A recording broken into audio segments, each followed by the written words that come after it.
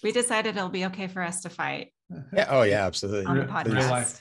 Please do. That would be amazing. Hey everyone, it's Mario. Welcome to another episode of the We the Trust podcast. In every episode, Eric Chang and myself discuss living a life of overflow in each of our 5 pillars: spiritual, emotional, mental, physical, and financial. Join us as we train to be better at being the men God designed us to be. Better images of Christ, better husbands, better fathers, businessmen, and leaders. Our hope is that these conversations challenge you to desire the life that God meant for you when He designed you.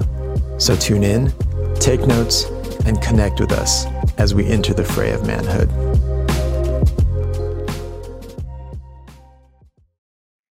Hey guys, we are back. It's season 3. Eric, Mario, we have 2 guests today.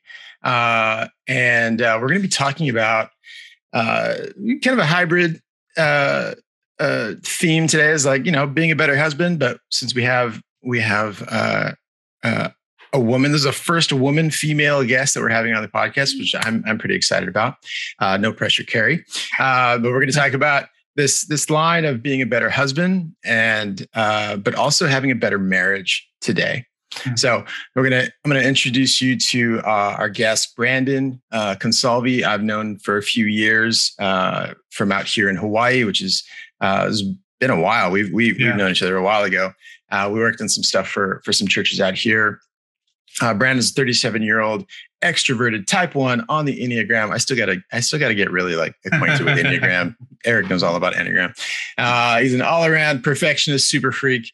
He's a man of many passions: cooking, chess, family, gardening, woodworking, and graphic design. Brandon has a BA in religion from the University of Hawaii and an MBA from Biola.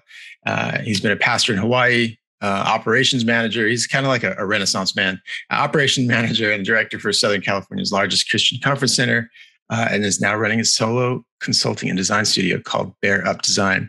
And his lovely wife, Carrie, is a 37-year-old introverted type 3 on the Enneagram. She's a consummate achiever, never satisfied till the job is done, knows 6 different ways to get there. She spent a career as a librarian, starting out in the University of Hawaii, then Calvary Chapel Bible College in Murrieta, and is now at Mount San Jacinto College in Menifee, California. And if you don't know where Menifee is, what's that movie again, Eric? Alpha Dog. Watch Alpha Dog. You'll know where Menifee is. Oh man, that's great. Carrie received her undergraduate degree from communications from Azusa Pacific University. No fighting, Biolans and APU people. And her second in instructional science and technology from Cal State Monterey Bay. She's an avid reader, as you might expect, and a budding talent in printmaking and macrame. I want to talk about that printmaking stuff. Brandon and Carrie have been married for nearly 17 years. Doesn't look like they look so young and fresh. They've been married for 17 years. Like what? Started young. And I wish I had started younger. A 12-year-old daughter and a 9-year-old son, and they reside in Southern California. Welcome, guys. That was a lot. But we'll figure. I'll tip that. That's fine. It's like episode 1-ish, right? But welcome. Thanks for coming on the podcast, guys. Really happy to be here. This is a fun venture that we hope will be more just like it. So as we start, obviously we're going to be talking about marriage, and how Brandon needs to be a better husband, and so do Eric and I.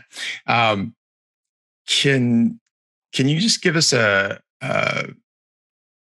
truncated version of your story, and why do you feel confident to talk about having a better marriage? What's God done in your marriage? Tell us your story. Stalemate. Who's gonna talk? You. Okay. So we got started early. We met when we were both still in college. Did long distance. Was that the library? What's that? No, it wasn't. Okay. We actually met. I saw the librarian and I went to Hawaii. So we met over a summer. She came out temporarily for a short-term summer sesh. I went to summer school in Hawaii. Yeah. Yeah, she's brilliant. Did I tell you she's brilliant? So Surf. yeah, we met through a mutual friend, and we were only around each other for a few weeks, but definitely felt the chemistry and kept going long distance for a year and a half. Just all the breaks in each other's spaces, but too much in each other's spaces. But we got married in December of 2005 and transplanted Carrie's life to Hawaii, where we were there for 6.5 years, and then moved to California right here to Menifee for the last 10 plus years. So, but we've gone through, like we read it a while back, a great quote from a guy. I can't remember his name, unfortunately, but he said, "My wife's been married to 5 men, and they've all been me." And that's kind of been our story. Is the Lord has made these really distinct lines of delineation in our storyline, where He's just changed our marriage overnight. Now we're on our 3rd iteration, and not to belabor the cliche, but it has really been every 7 years. Like that 7-year itch was our critical moment right at year 7, where I was in ministry. I graduated college, went right into vocational ministry, was ordained. Carrie was trying to figure out what she was doing with her career, transplanting her life into my life, right? I was already established there in Hawaii, and we were just started to do life together and marriage as best we could, as best we knew how, right? With the advice we've been given, with our best understandings in our dumb 20-something brain of what marriage is supposed to be and how we're supposed to be interpreting what. I don't think you're allowed to say what scripture is expecting of us, and our well-meaning, our well-intentioned mentors trying to do their best to guide us through what that's supposed to mean and what that's supposed to look like. And lo and behold, it imploded. There was a lot of hidden sin. I struggled with pornography for a lot of years, which it ended up coming out. It's like that. Anybody who's been in that, right, knows that there's just that prayerful desire to be released of it, but the inability, the willing spirit, weak flesh. And the Lord answered that prayer finally. And it was really catastrophic for us emotionally. There's a lot. I mean, Carrie can testify to that side of things, but that was just a symptom. That wasn't the issue. And what became of that next 7 years, right? Where we realized that first 7 years was well-intentioned, but a farce. We loved each other. I mean, all that was real, but we thought we had a great, thriving marriage. It's comical now. We didn't really have one. We were friends. We were great friends, but the biblical expectation of being naked and unashamed is not just a physical thing. That's an emotional, spiritual thing of being completely vulnerable and transparent with each other as a husband and wife, so that God can accomplish the mission to anybody that's witnessing this, not just to each other, right? We're not the only benefactors of that kind of marriage.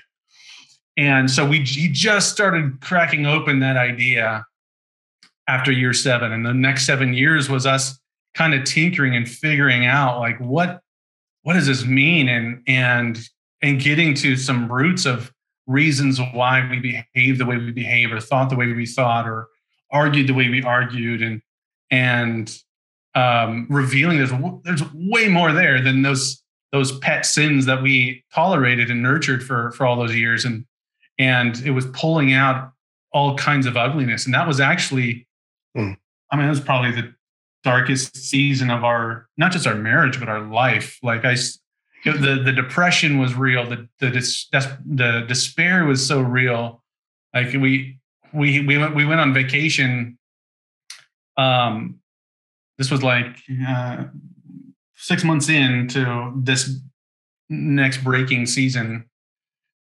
And we went to Zion, this beautiful place, and it was just a crucible. Like I cried every day, just weepy, ugly, snotty tears, like for a week, of being out there and just taking breaks to go hiking and then coming back to cry. Get some ice cream with the kids, go back to the trailer, find some more.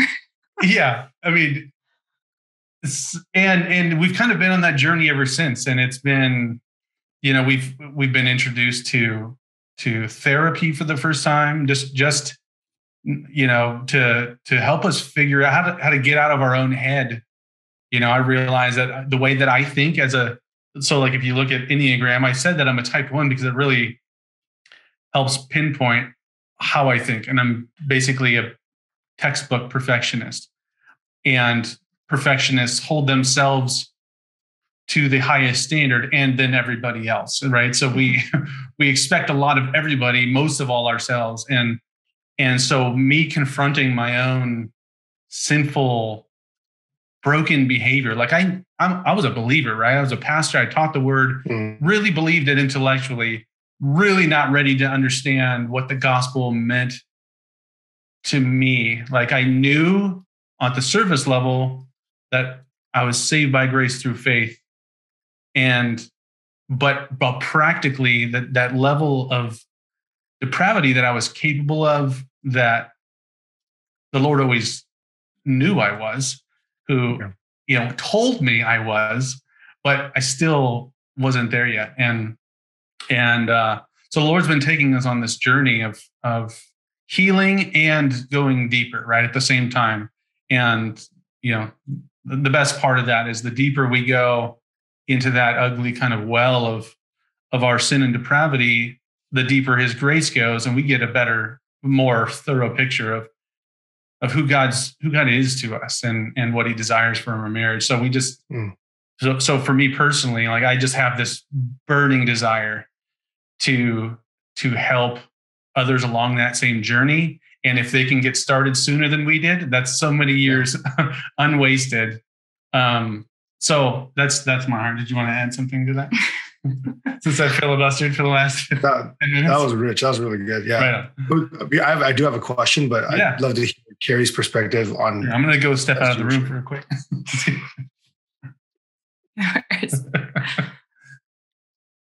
Carrie, what's your segment? Listening to Brandon's like kind of timeline. What was your timeline like? Like obviously you're an individual, right? And you get married, somewhat young, and you're being thrust into his world out here in Hawaii, and then you go through this kind of like to Brandon's words, implosion, right? There's this implosion of what was thought to have been a great thing, right? You guys were surface level, doing all the things that you're supposed to do outside, right? But inside, you guys were not operating at that fullness, right? So take me through your kind of journey through that. I think I went into marriage hidden anyway. I've always been a people pleaser, and Brandon's no exception. And I think that I've spent a lot of my life not being vulnerable at all. So that first 7 years of marriage that he described, it's like I have this magic trick of being able to just put something out of my mind and not think about it anymore, because dealing with the emotions is harder than actually, putting it away. So the first 7 years was very much like that, of just trying to be pleasing and doing whatever method that I could do to just make the marriage work, and not really addressing deeper issues, and also not sharing myself. Brandon didn't know my full testimony until 7 years into marriage. So that kind of should give you a picture of how hidden we were. And when that happened, then the next 7 years was kind of that figuring things out. And then in the next 7 years, which we're currently in, the last 4 years, we realized, oh my gosh, you know what? We need to go deeper. Yeah. This vulnerability, there's something here, because the more vulnerable that we get, the more attached we are to each other. And one thing that Brandon always says this phrase, but it's the theater of the gospel. And there's nothing like being your ugliest, truest form, and then looking in the eyes of your spouse, and your spouse saying, I still love you. I have no reason to. And yet the Lord gives me this great desire for you. And I want to show you how I love you. And I feel like that is the gospel of grace. that the Lord wants to demonstrate in marriage. And so for me, it's been 17 years of trying to figure out who I am in Christ, but having this person next to me to kind of walk in that ugliness, both learning about his ugliness, but also my own, and how that demonstrates God's grace.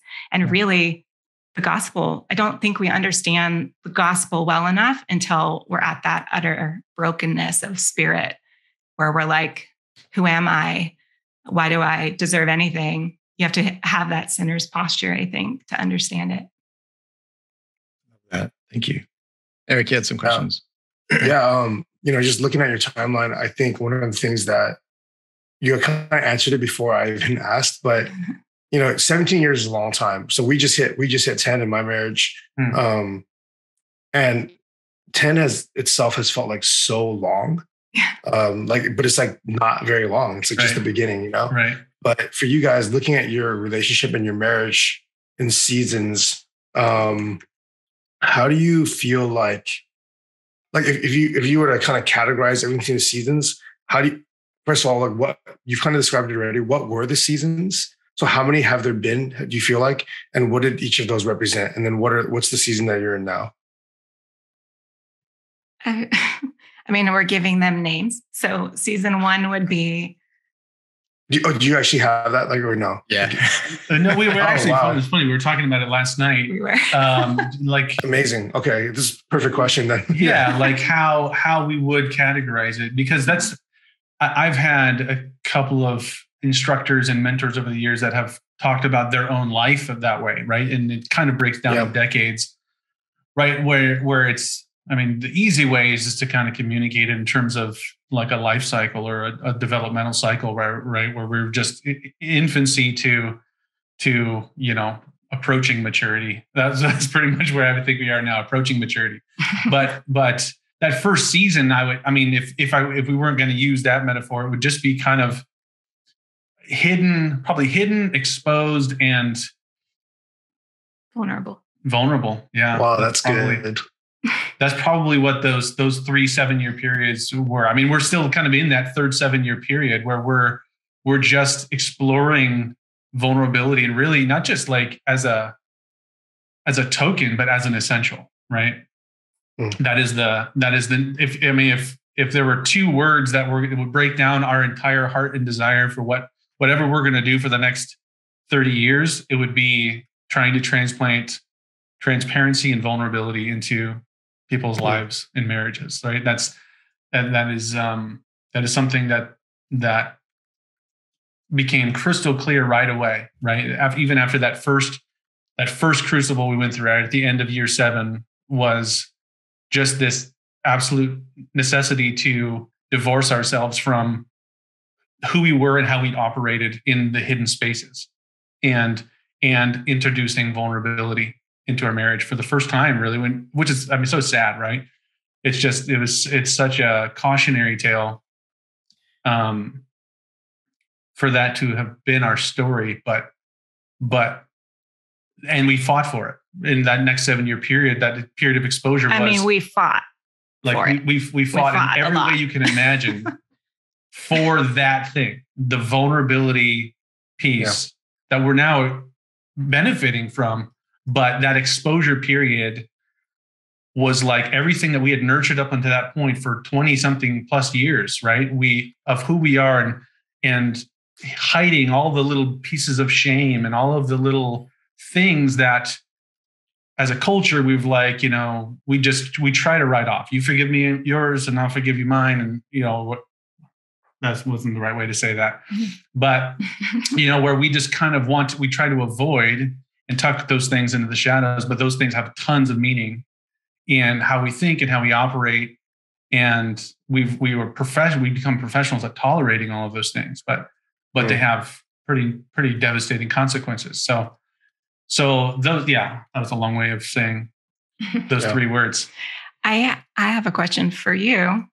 Do you feel like you have had, or Mario as well, do you feel like you've had those kinds of experiences in your own marriage? Oh yeah. I've only been married for 10 years, but I've been dating my wife since we were 17 and I'm 35.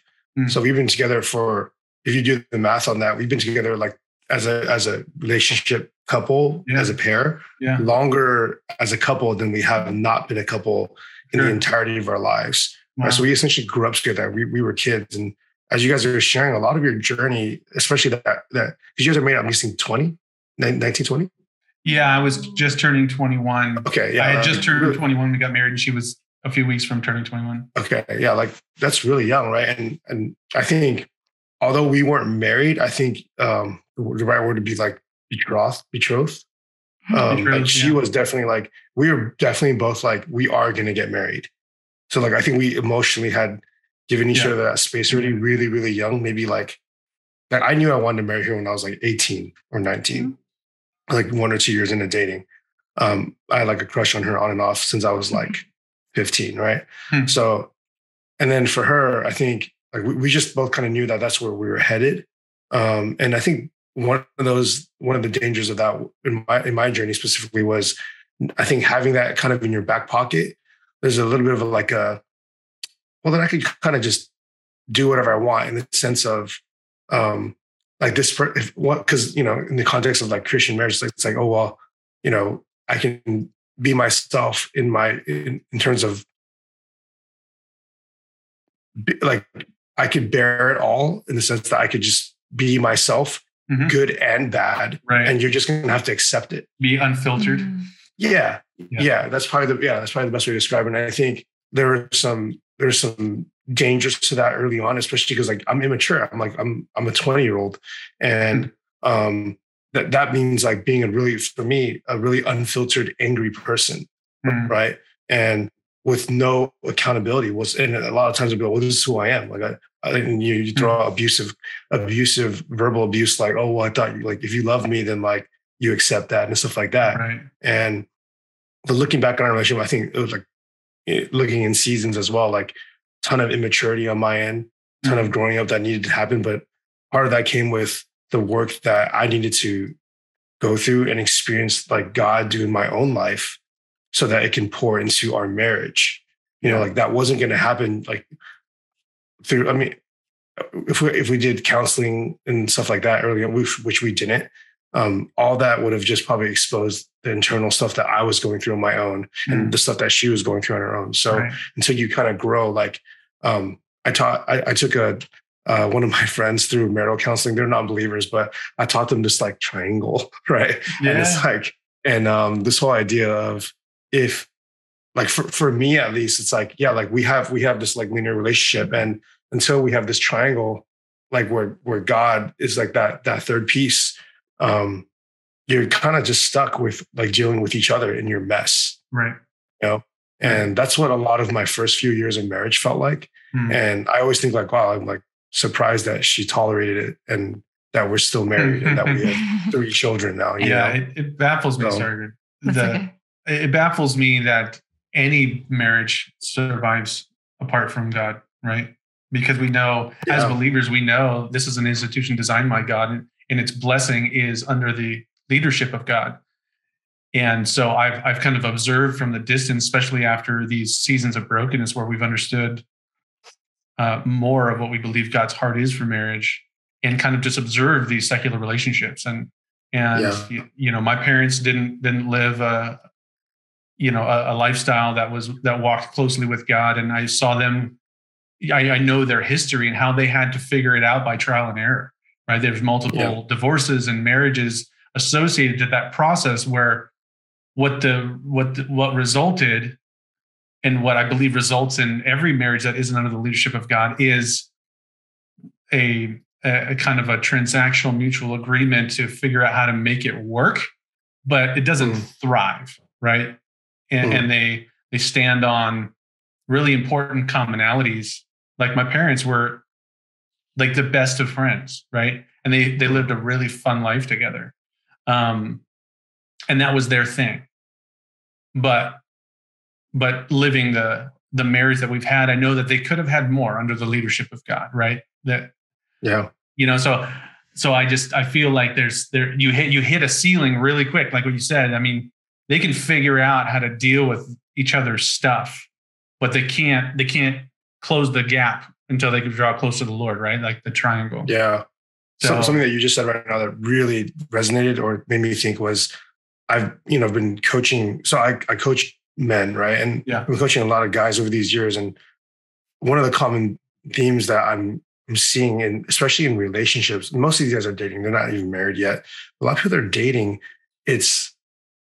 I'd be so scared to date today. Like with the internet and like apps and stuff like that. And I always think like, because nowadays everything's about like matching, right? It's like it's matching, and everyone's very choosy about this surface level. It's like, first of all, like, I mean, to be fair, like as a human, the first thing I would look at is like the picture, like, am I physically attracted to this person? Right. And if I'm not, I'm probably going to move on. Right. And it's like, we're doing this thing where it's so like what I like and what I want. And as if you knew that, right? Right. And exactly. And it's like so self-serving off the bat. Yeah. It's like you're kind of it's like you're exactly now you're consuming your dating relationship, which should eventually become marriage, as what these apps are pitching, and then should be your life partner. And it's like both people were selfishly choosing the best of what they like in something. And then and then the thing is, you get into an actual relationship, you realize that like not all of it's what you thought it was. It never is. Yeah. And it makes me think of like what you said about your dad. It's like they had a great friendship, right? And what's really sad is I've seen a lot of these coaching relationships that have that it's so transactional. It's so like, like when you sum it up, it's like, oh, like I actually like them because they do this for me, or because, and I feel like without Christ in the equation, in the triangle, there's no true selflessness.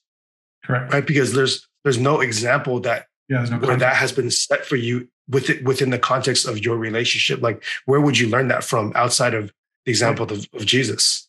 Like there literally is not, Well, and from being a believer, even if you could be exposed to the concept of it, you're not empowered without the Holy Spirit to give you the ability to live in a context of selfless love, or even know that you should, like, whether or not that's even accomplishable in sinful flesh, like that's something that we can still strive for. And, we really hold closely the promise in Peter that we've been given all things required for life and godliness. And I believe that it's possible to experience that in this life, but you were going to say something, babe? I want to say the thing that was the biggest significant difference in our relationship, and still continues to this day, is what I would call the self-reflection piece, because we stopped that transactional thing between us and started thinking like, where am I at with God? What's my part in this? What am I focusing on? What's my motivation here? And then it started being this internal dialogue with God that was like, Lord, I just want to grow. I just want to be different. I want to be who you want me to be. And in that process of being really reflective of what our heart is seeking after, in that consumerism that you were talking about, I think that broke the transactional marriage that we had and turned it into this like really delicate partnership in becoming who God wants us to be in our identities. Right. And so I can tell you this story.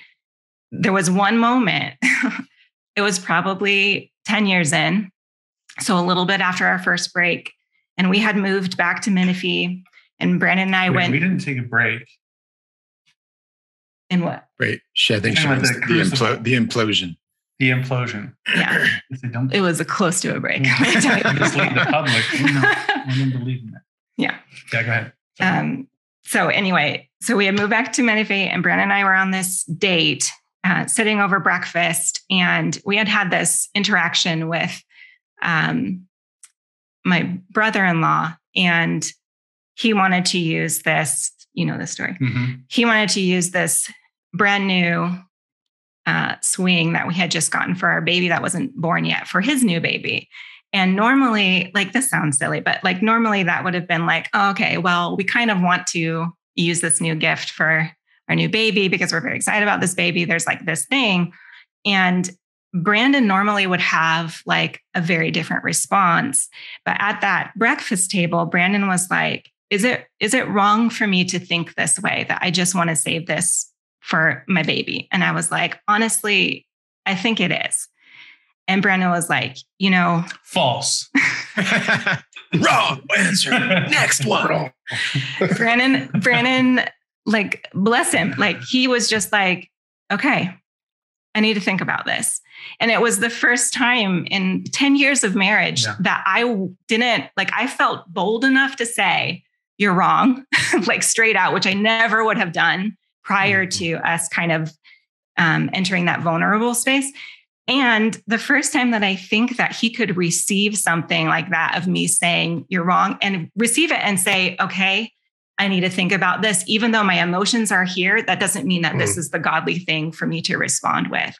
And that was kind of this moment in our marriage where I was like, everything's different. I can do this. I'm going to walk forward in this vulnerability thing because I can trust a man who can hear difficult things and continue on with that. And then, like, to the point of being attracted to somebody, right? Attraction grows with that humility. And so for me, it became less about like what he's doing for me, how he looks, what he's doing for the family, all those things. Yeah. Those aren't a thing for me anymore because his spirit is so focused on God and what God's doing in his heart that I'm attracted. It's just like the Lord gives me this great delight for him, even in his mistakes, because he's vulnerable with his mistakes. I don't have to fight with his pride anymore. Yeah. Most of the time. Yeah. Just kidding.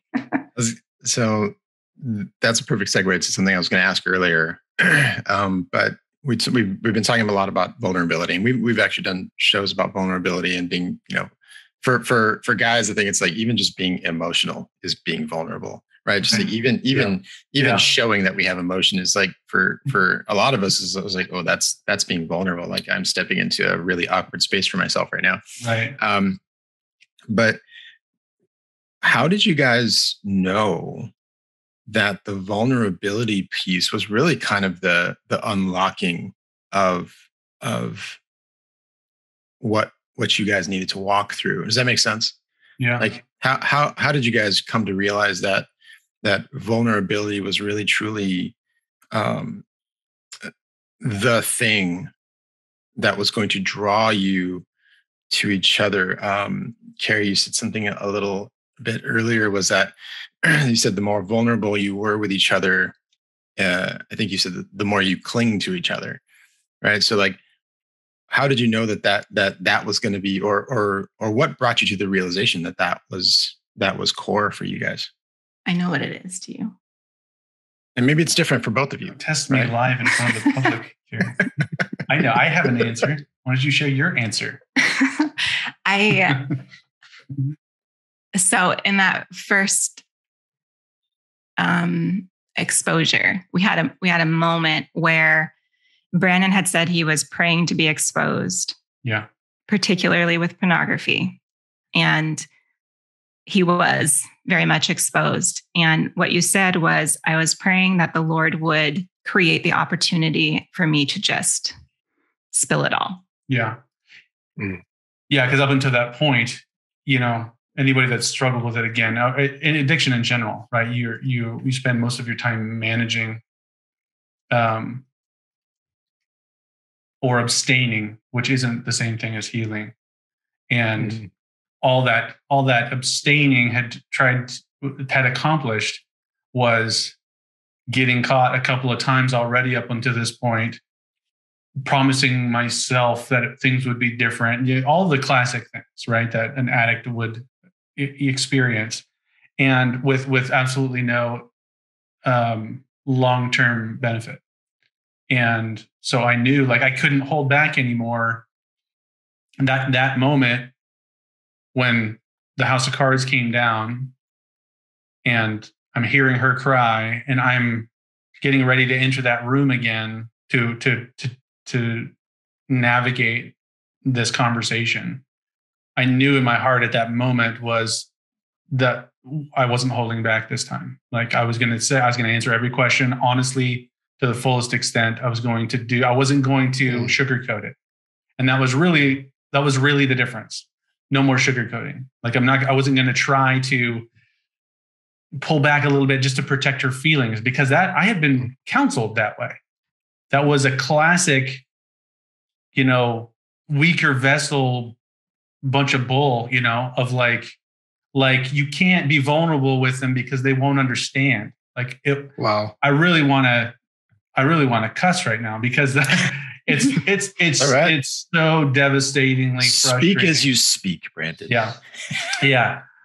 But that was the moment. But to answer your question, Mario, like that was the moment of decision. And when I crossed that threshold, it lit a fire in both of us where it just went back and forth, boom, boom, boom, boom, boom, of just vulnerability. Like, here's my thing, here's your thing, here's my thing. It was just, and then within a matter of 48 hours, like the changes in the dynamic of our relationship, like how we were interacting with each other, even in our hurt,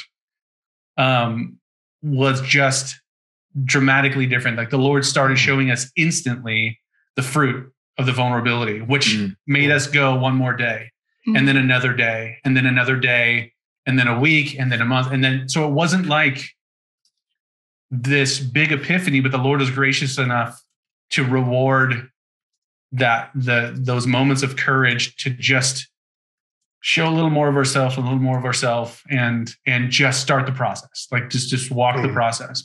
And that was, I feel like, what kept us in the game, was God being so faithful to give us a sample of the fruit of it as we went along. Like he didn't make us wait a month or two into this journey and wondering if we're going to be able to keep doing it. Well, yeah. And the truth sets free, right? Like that is what I felt like. Yeah. Like I could be myself finally, like in telling him my things and him actually seeing me and being hurt and angry and all the things, but not leaving the room. Right. And there was something about that kept me hidden, of me saying, if he finds these things out about me, he's going to leave. And I'm sure that's what he thought too about me. And then just seeing the grace to stay in the room. And by that, I don't mean like walking out for 5 minutes and getting your breath. I mean, like he kept in it with me and was like, I still love you. Let's work through this. And that to me was what kept me going with the vulnerability of like, oh my gosh, there is something here. And recognizing in my heart that there was mercy there that wasn't part of me. It was definitely the Lord kind of giving the grace to walk through those moments in like utter crushing despair and pain, but then also like, it's okay. I'm not ready to leave yet because this man is finally showing me himself. It was different. Something about the honesty there made me want to stay, versus if he had just said, it wasn't really that, it was this, or like whatever cover up trying to hide from me. Yeah. I mean, one of my core issues is not wanting to be a fool. I really have a hard time with being the fool in the room. And when I found out about all this stuff that he was hiding from me, one of the biggest hurdles for me was feeling the fool in my husband, at the hand of my husband. And that was like a hurdle. But when he was being honest with me, he was treating me differently. And I suddenly wasn't the fool. It was like he was treating me like a partner instead. Yeah.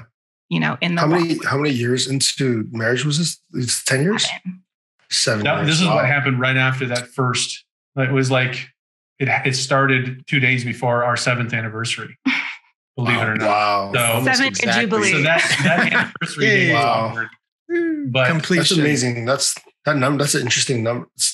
That's crazy that 7 years into marriage is like metaphorically the first time you guys were like ever naked with each other. Right. Yes. And it's like you've seen each other physically, right? All this stuff. And it's like, but then for the first time, you're actually seeing each other. And then because of that, you can like, you're also, for the first time ever, maybe correct me if I'm wrong, like you're seeing each other like fully naked, but you're also accepting each other fully naked for the first time. Yeah. Yeah. And it's not, it's like it's not something that you could anticipate. Like, this is what we're going to do. And we're going to make a predetermined decision to just accept it. Like God meets there with an abundant grace where it isn't just, I will survive the information or whatever, or the circumstance. It's I will do that. And I love you more deeply now than I ever have before. And I don't know how that works. Like our reservoir and our capacity to love increased and stayed at maximum volume the entire time. And it just keeps going. It was weird. That's why it's so life-changing, why we would want to build our future on this concept, because it's so countercultural and so opposite the world's methods of relationship, right? Which is what we want to attack in general. It's just the methodological transactional approach to relationships apart from God, which is all you have. I mean, that's the point. But it changes everything. And then you start rewinding and replaying kind of that history and the why of it all, right? Which really wants to make you pull your hair out, because then you realize the impact that culture and peers and mentors and parents and all that had on us being so hidden those first 7 years, to require such a breaking period. And again, that exposure period wasn't the end of a lot of that stuff. Like we had another breaking period at the end of year 14 or 13 and 14, because we were still getting to roots. Like we're ugly. Yeah. Like for me, pornography was the tip of the iceberg. Dealing with lust was kind of the next 7 years of really trying to understand how I think the way I think, and then getting to the root foundations of my identity. Right. And now after, heading into year 17 and 18, like we're still understanding that period or that season, but it wasn't over.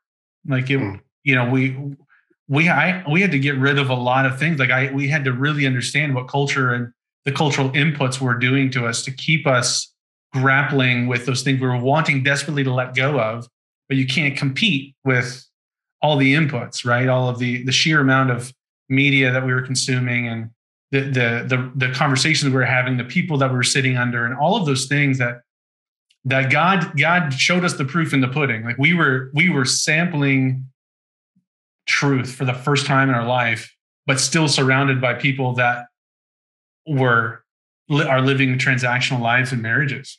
And it's like heartbreaking. It like really was heartbreaking, because we felt so isolated. Like even though we were living such a comparatively, life-changing, satisfying marriage for the first time, we were questioning whether or not it was real, because we seemed to be the only ones talking about this. Well, and the advice too was really interesting. It was like, you just need a date. Yeah. Or, like that'll fix it. You shouldn't confess to each other. And that's such a Baptist answer. Unfortunately, it's not just Baptist. That's my heritage. Yeah. Yeah. No, it was just interesting. And we're like, we don't, this isn't going to be solved with a date and a fun time out. Like we're actually seeing each other for the first time. And I don't really want to be on a date. Yeah. This was the people that were witnessing our pain of going through this season and trying to get us to stop doing it. Yeah. And we're like, you don't even know what you're saying. Like, this is exactly where we need to be. We're getting to the roots of these things, but it was so foreign to people. It still is to a large degree. That difficult for them to watch as we went through it, because we were crying and yelling. Like it was just and depressed. And sometimes we'd call out of work, or there was all these issues, and we would drop my kids off to my parents to go fight. Like, and they would know it. We were like, we just need you to take the kids for a second. We got something to deal with over here. And then we would do that. Yeah. But then that's where they were like, what is going on? You need counseling, and which we did do.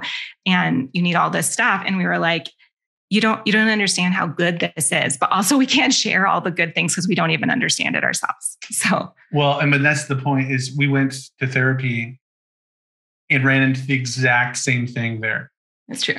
Wow. He was probably in his 60s. And this is the thing, is we keep running into these roadblocks where culture permeates everything, right? It permeates all relationships, thinking, the church in particular, and the church's representation of the word.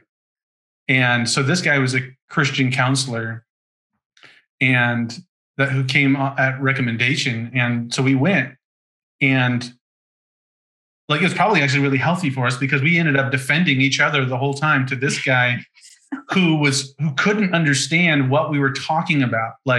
He kept trying to put us in these boxes of that he was familiar with. So I don't really know how else to say it, because I'm still trying to protect the identity of this guy. But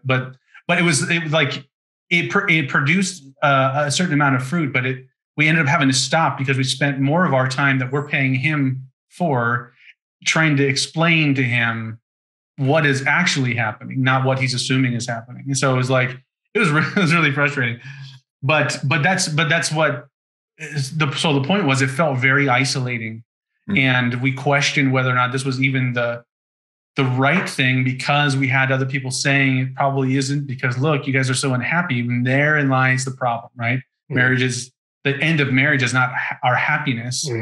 It's God's glory. So that's good. So, and that's where the theater of the gospel really started coming in, and where we were rewinding the tapes and really reviewing the negative inputs and then rewriting it, right? So going back and studying the word again and through this new lens, and truly trying to understand God's expectations for the roles of a husband and wife, and what it means for me as a husband to love my wife as Christ loved the church, and what it meant for her to submit to me as to Christ, which has nothing to do with what I've heard for the last 20 years in terms of, leadership or structure in a marriage, but the gospel. And because all of those things reinforced the traps in those first 7 years was some of that real kind of thin understanding of what God really desired out of those passages for us to actually implement in our marriage. So I hope we answered your question. No, that was really, really good. We are kind of coming into the latter parts of the episode, and I just wanted to I wanted to get as practical as possible for anyone listening. And so, can you guys, and I know it's asking you to summarize the biggest things and, that everybody has to do and, in 2 steps. But yeah, what can you give us, can you walk us through? I know you guys are actually, the cool thing about this question is you guys are actually thinking through this, and Carrie's an instructional designer. And so she's been thinking about how to put these things out there. So my question is, if someone finds themselves in a place of hiding in plain sight, right? In their marriage. And we're talking about marriage and that relationship right now. What are the most valuable things that they can actually start to step into in order to develop the marriage that God actually has for them? Can I go? Yes, please. You're saying 2 different things. Okay. Because all right. The first thing is vulnerability, which is an internal process for yourself in being comfortable with going toward that. And then there's the second thing, which is your marriage going well? Is it going the way that you expect? And if not, does that need to be confronted? And those to me are 2 separate issues. So in this e-course that we're developing that you mentioned, out early spring, yay. Speaking it, that is particularly looking at what are cultural narratives, social norms that we're believing that is causing friction in our marriage because of our consumerist nature or because of our expectations that we've either developed over time or through other mentors and leaders that have guided us that way, confronting those lies and then producing some kind of internal self-reflection piece about what is the motives, what are, all those things. So that's one element, is the confrontation piece of why is my marriage not going well? Is it my own expectations? And then the second piece is toward vulnerability, which I think practically speaking, the way to get more vulnerable isn't actually just to duke it out like Brandon and I did. I don't recommend that, even though it will work, I think. But that just exposure of everything might be too much for people who are not used to being vulnerable. So I think that the first step in moving toward vulnerability is actually getting that trusted spouse or even a trusted friend to start speaking into your life and accepting the criticism towards your own life in terms of, can they recognize any escapes? Can they recognize coping skills that you're putting into place that aren't really very, very productive? And being able to receive that kind of criticism towards yourself in a way that you can reflect, figure out your own motivations toward it, and take it to the Lord before you start being transparent, because that vulnerability is absolutely necessary to be in place in order to be transparent. Because as soon as you go into that transparency space and someone's telling you something that really hurts, that attack is going to come at you and be like, what were you thinking? Why are you doing this? Like, it's just the natural progression. Hopefully that kind of, pitters out a little bit as you get closer to the Lord and with each other. But in that initial thing, like, the anger is going to be so violent and things are going to be coming at you that you need to be able to be in a vulnerable place to look at yourself and say, okay, there are some things here. I recognize my sin. I recognize that I'm doing this. I don't really understand it. Will you help me? And doing that with somebody in that vulnerable place of just asking for commentary is different than transparency. Yeah, and the only thing I would add to that is using your relationship as the litmus test, right? And your satisfaction in the relationship. The only time that won't work is when, like some of these relationships that we're aware of that have gotten very good at building their life around the thing, right? That they can, the commonality, right? So if they aren't already vulnerable, it's going to be very hard for them to recognize those areas in the relationship where they are actually dissatisfied because they've been programming themselves for so long, saying, I have a great marriage and this is why. I feel like it's really important. And this is also how I operate, right? Because as a perfectionist, I am intensely intimate with right and wrong, right? Which is ironic because I live such a dichotomous life. But I hate the idea that I'm not living or pursuing what is possible. And so I think, aside from what Carrie just said, which is the perfect place to start, is just adding to that really deeply desiring to understand what God wants from this thing, right? That will also help you identify areas that you might not naturally arrive at, that dissatisfaction may not be telling you, but you may recognize through a deeper study of Scripture, which is also what we're trying to try to instill, is that God has something more here than just living a fun, happy life together. There is a larger kingdom-minded, God-glorifying purpose here. Do you feel like you're there yet? Because that might also get them over that hump of the status quo, which is what we're trying to battle. Like, there's more to it than just rescuing people from being wounded. They might not even know they're wounded yet until they're shown the alternative, which is what we're trying to do. That there is an alternative, and we've shared it with a few friends, and the one that stuck out the most was with a close friend of mine who said, "I didn't even know this was possible," which was like, it broke my heart, but was also, it lit the fire at the same time. Like what we're experiencing in marriage doesn't, a lot of people don't have a context for it. They've not observed it yet. It wasn't in their parents' relationship, isn't in theirs yet. So that's what we're after. Love that. Eric, do you have any final things before we got into our... I need a separate offline conversation. There's a rich conversation. So Good. I would just like to comment that I've been really blessed by this conversation so far. Thanks, It's been man. really powerful, really good. Yeah. Thank you. All right, guys. So we're gonna jump into our fast five. Just rapid fire questions. You guys can answer whatever you want.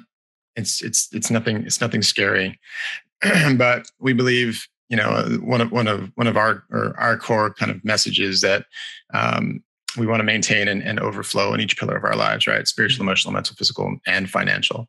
And these 5 quick questions are kind of our rapid fire way. And you kind of like answer these, but we just want to know how all of our guests like steward each pillar of their lives.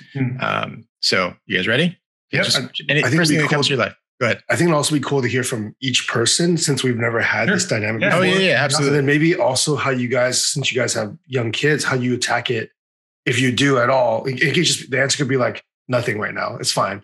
This will not be rapid. As a family, as a family as well. So just hearing about like what a discipline, because I know a lot of the men that listen to this, they have families as well. And how do you guys integrate that? That'd be really cool too, if you have a practice. Sure. Yeah. Yep. Okay. So what's your spiritual practice? How do you steward your relationship with God? Actually, I can answer for both of us. Yeah. The same. We do Bible study together every morning at the same time. And we read the same passage, and we do our own quiet moments, and then we talk about it together. That has been really shaping for our spiritual life. Love that. That's amazing. I got a question. Have you guys always done that? No, that was a new thing. Like what? How long is this practice? The 7-year breaking period really ignited my own devotional life. Where I would wake up or like do the thing that you're supposed to do as a Christian, right? Where you wake up and, but we got through the superficial part of that. And it's really only been the last 5 years. Oh, wow. Maybe a little bit longer than that. Yeah. Yeah. Where we wanted to install that in our marriage for our own benefit. And it was also coincided with what we're going to get to probably when you get to some of these other topics of like, we ran out of time and we needed to carve it out. So we intentionally wake up at our alarm goes off at 5:10. We don't necessarily wake up at 5:10, but start there. Like we do that first, and we spend an hour with the Lord every morning, and sometimes 2 on the weekends. That's really neat. And it's an investment in our relationship with the Lord, and keeps us on the same page spiritually. And we get more out of it because we're getting feedback from each other. So that's really cool. It's huge. It's been huge. I'm almost kind of envious. Sorry, go ahead. Go ahead. I'm almost kind of envious. You can have this. Yeah. Yeah, because this is not an excuse, but I have a 4 and an 8-month-old, and man, the rhythms are just so hard in this season right now. Don't sleeping. I know what you're like. It sounds like such a sexy idea, but I'm like, man, that's also going to like kill us. Don't just set your house on fire. Man, that's Brandon used to have to get up and take a shower and walk outside first before he could sit down to do a Bible study together. I'm a morning person, so it's different for me, but he was never. So.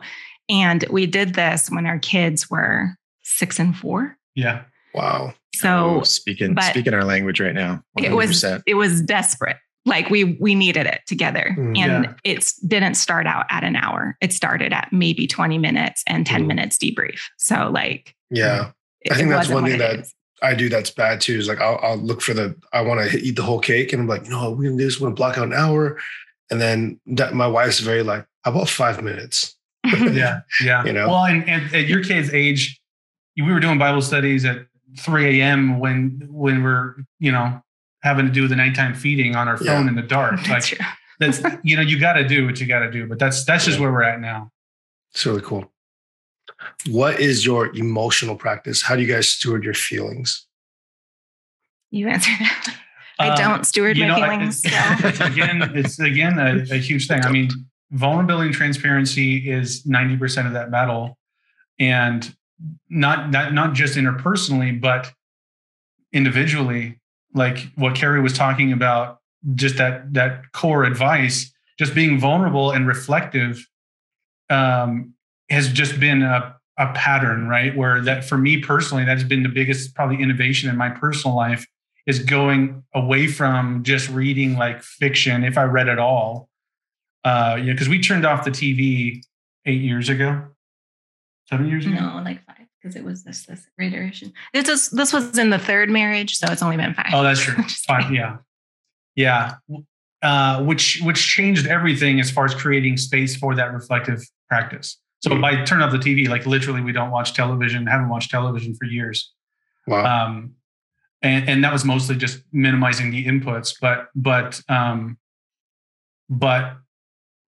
that created it eliminated the inputs, so we weren't so emotionally clouded, but it also created the space to then go steer it toward a healthy thing. So that's good. So we've done just so much more reflective, and it's not a chore anymore because I'm not having to check a box with it. It's just who we are, because we're not saving time between our shows or between the next escape. That's just who we are. So we read a lot. We talk a ton. I mean, that's just our lifestyle. Without the din of media, we just talk a lot, and we're constantly just unpacking our thoughts and feelings and holding each other accountable and redirecting and coaching each other, and so it's kind of an organic process. But for me, the most intentional part is really pursuing the developmental side of my content. But I'd still, if I had a wish, I would be a better journaler than I am. I'm stuck. I'm stuck in the closed loop of my own head. So my processing mostly happens with Carrie's assistance. But I wish I was a better journaler. Can I say 2 really practical things about emotions? Yeah.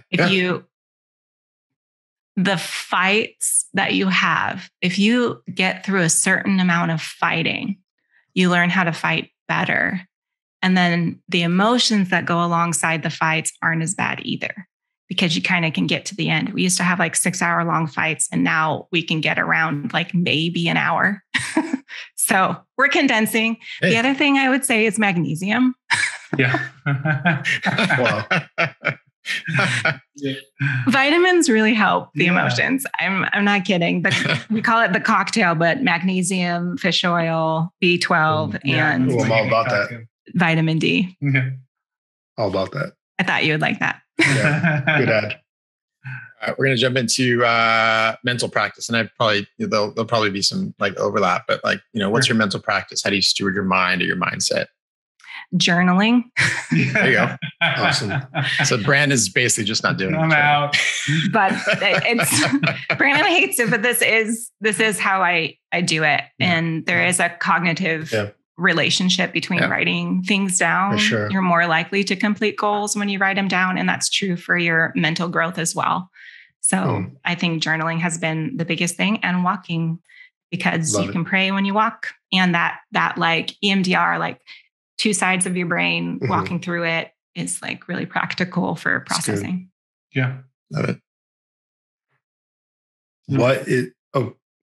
Did you have more time? You don't get an answer. Yeah. What is your physical practice? How do you guys steward your body and health outside of taking magnesium? Do you guys do zinc too, or no, just magnesium? No, I don't do zinc, but magnesium, B12, and I eat a lot of chocolate, so zinc is in chocolate. So there you go. That's how I take care of my body. There you go. I was probably addicted to walking a little while ago, doing like probably a lot, too much. You do 6 miles at a time. It was a lot. Wow. It was like an everyday, and sometimes multiple times a day. Like 2 2-hour walks almost. At least. sometimes Yeah. 3. Yeah. It was like the way that I would process. And so Yeah, I don't know for that that sure. was that healthy for my body, but the practice of walking stuck. And that is like, That's great. I don't do it for the exercise benefit as much. That is a benefit, but not as much as for mental Sure. Yeah. health.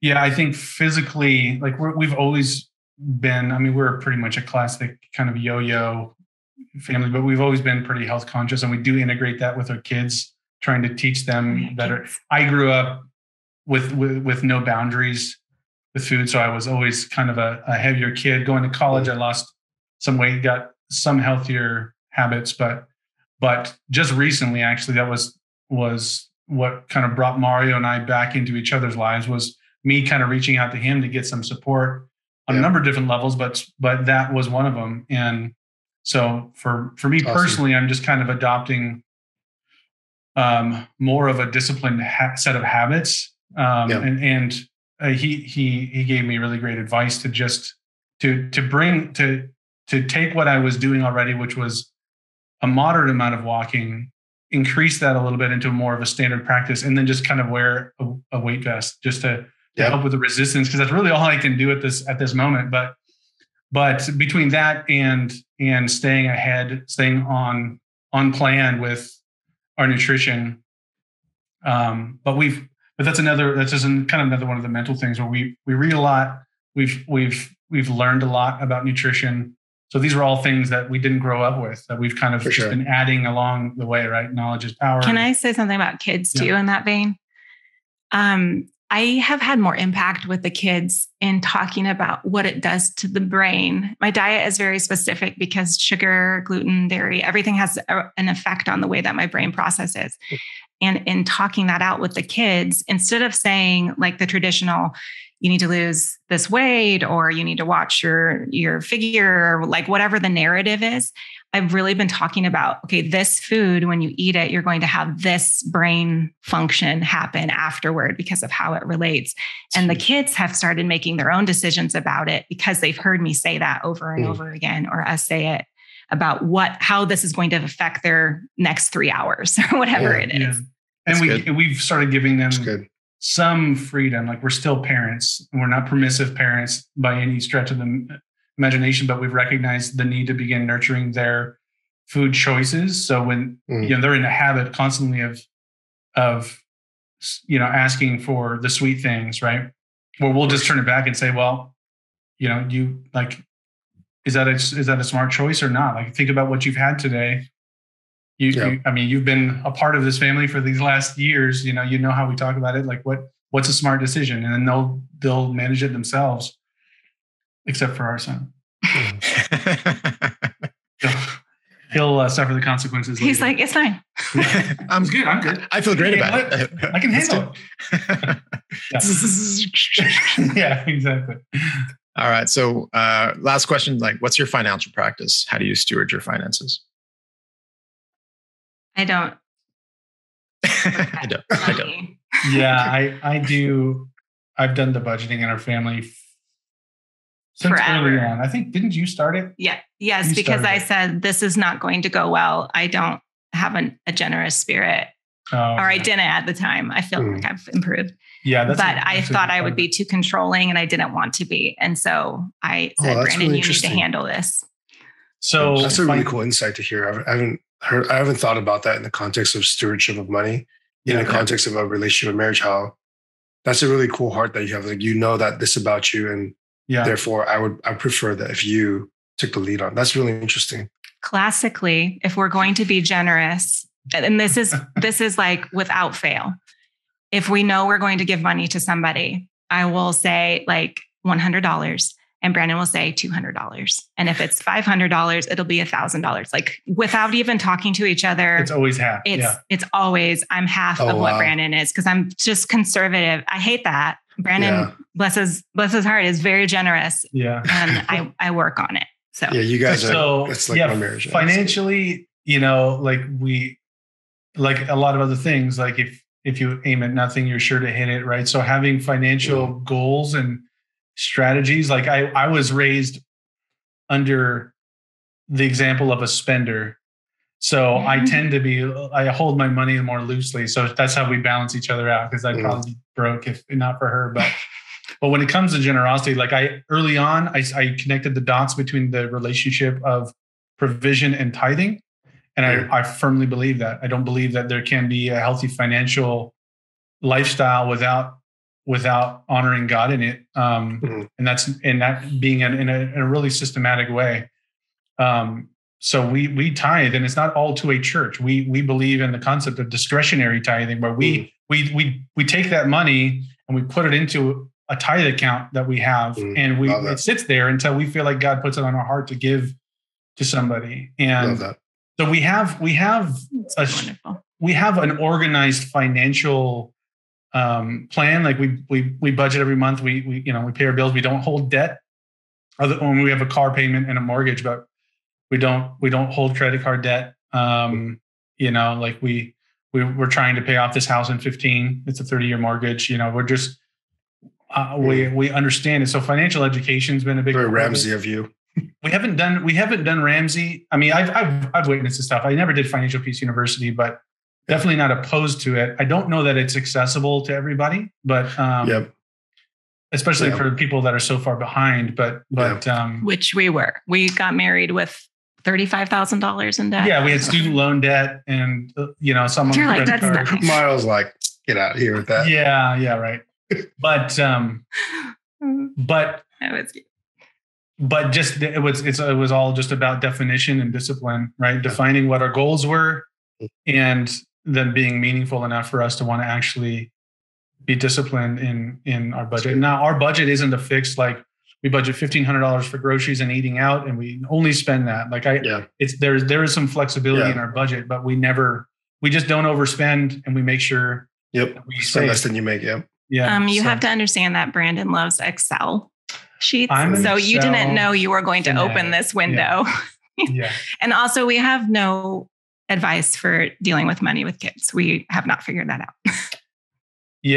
With kids, like we're still trying to figure out allowance and its relationship to chores, and we've done 3 or 4 different things. Yeah, we're there. Actually, it's probably one of the hardest parts I've found in parenting right now is trying to figure out how to get them to take ownership and connect that to their relationship with money. Just their personal discipline leading to financial reward, like those things. Haven't figured it out yet. If I do, I'll write a book. Sure. I got a book I want to send you guys that might help with that, but I have to look it up with chat offline. Yeah, we're working through that ourselves right now. Just trying to figure out what's like we give our daughter allowance for doing chores. We're like, why should she? But then in my mind, I'm like, why should she get $1 to do that? Like, that's the thing. So we've gone through that. That's fully me, bro. Like the only way that I could get through that is that I'm not doing it to reward them for things that they're already responsible for doing. I'm trying to provide a mechanism for them to learn money. It's more right. That was the whole point. Like my daughter's already had, she's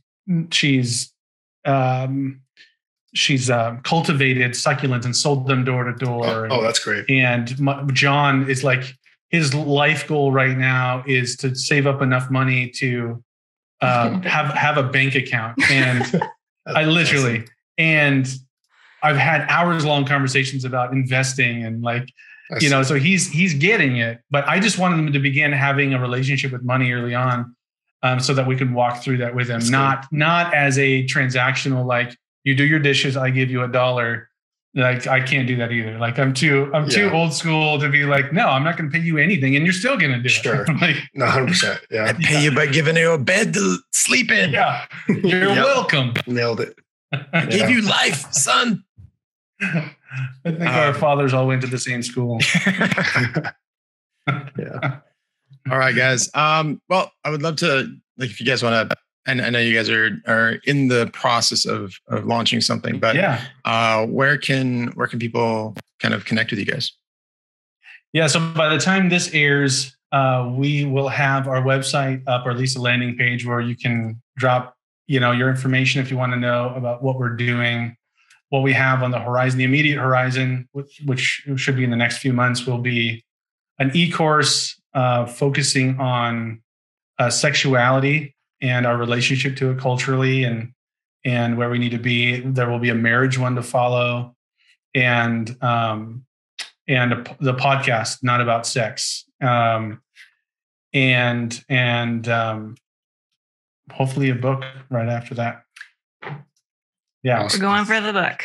Looking forward to it. So our focal points right now are marriage and sexuality, but we have other brewing passions that will probably be part of that. So Not About Media will be our nonprofit umbrella. So notaboutmedia.com will be the place to go to find out what we're doing. Cool. Looking forward to that. Guys. Thank you so much. Thank you guys. It's been a blast. I really wish we had like maybe another hour. We'd go even deeper, but let's do it again. We'll do it again at some point. Thanks for joining us today, guys. For more content, you can find us on Instagram at We The Trust or at wethetrust.com. If you'd like to connect further with Eric, you can find him on Instagram at Coach Eric Freedom. And if you'd like to connect further with me, Mario, you can find me on Instagram at the Mario Quesada. We'll see you next time.